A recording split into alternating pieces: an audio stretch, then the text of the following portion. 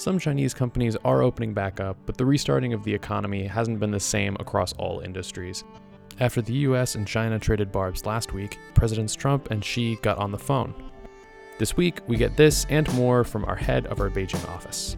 From the US-China Business Council in Washington, D.C., I'm Ian Hutchinson, and this is the China Business Minute.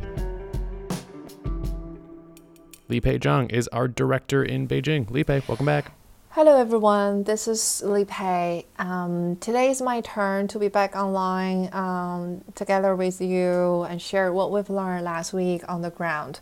But before I go into the details, I hope you're all doing well and please stay safe.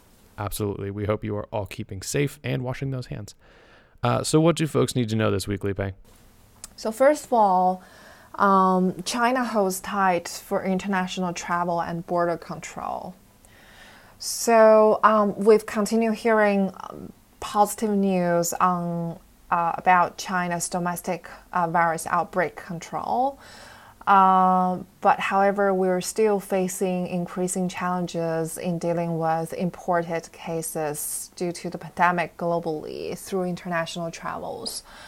Therefore, last week, Beijing continued to escalate the restrictions for international arrivals.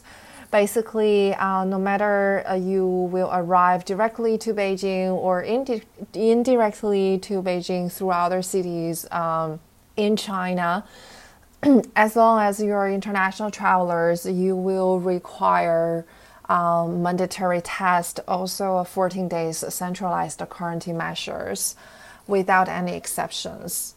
There are also other travel bans coming now.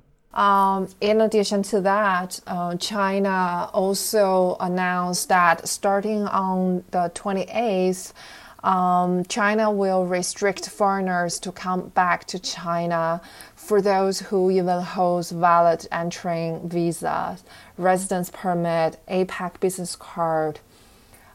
China will also suspend to issue temporary visas, and only people who hold diplomatic visas, service visas, or people who are coming to China for humanitarian causes will be granted for entrance subject to pre-approvals. So people will need new visas then? People who needs to come to China with absolute necessity for trade and investment missions will have to reapply visas to China before they can arrive. I personally think that those restrictions probably will last for a couple of months until we see positive developments in the pandemic control globally. Well, we're still putting coronavirus control as the first priority. China is also speeding up its domestic economic recovery while also taking the lead of medical supply globally, given the fact that majority of the medical supply production is actually in China. It is encouraged to see that last week there was a G20 summit was held, and the meeting is called for united for international collaboration in pandemic control, and also collective actions taken by all G20 members to lower the tariffs, remove the barriers for smoother international trades. The follow-up phone calls between President Xi and President Trump is indeed appreciated to ease the current bilateral tensions, especially on the diplomatic angle. And we are glad to see that both presidents called for joint actions as well. And how about Chinese policy? Is there anything new on the domestic front that companies should be aware of? Following the G20 meeting, there is a very important Politburo meeting, which was held by President Xi on the second day. The meeting is calling to rule out more macroeconomic policies to stimulate economic recovery. The meeting is called for more proactive fiscal policies and more moderated monetary policies. in order to increase the capital flow, especially to stimulate the real economy, as China is still aiming to complete its mission of 2020 to achieve comprehensive poverty alleviation. So are companies coming back online, and has that restart been uneven across industries? We actually see more and more manufacturers coming back to normal operations, but it will still take time for industries, especially in retails, restaurants, entertainment, and tourists, where customer service oriented business. And this, in order for those businesses to catch up to normal pace, China probably needs more targeted policies to support. For instance, Hangzhou government has launched 500 million RMB consumption coupons through Alipay to its citizens to boost local consumptions.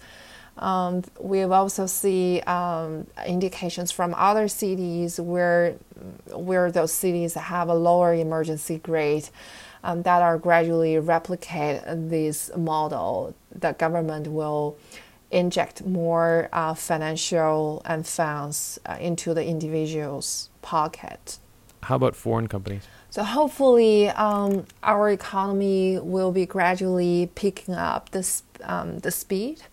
But of course, the supply chains especially for multinational companies, will also face another round of challenges because we've already hearing more and more companies report that their overseas manufacturers has been shut down due to the pandemic control.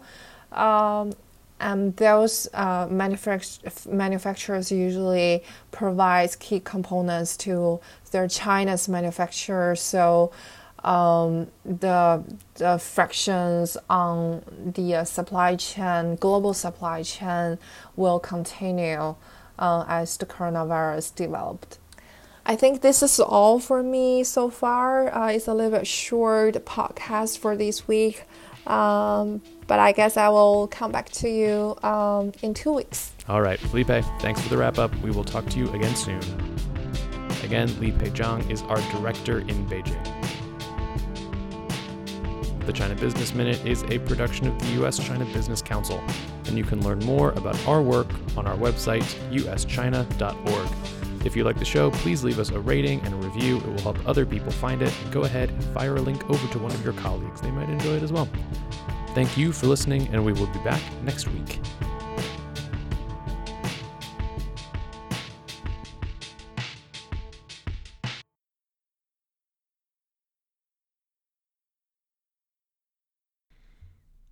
After the U.S. and China traded barbs last week,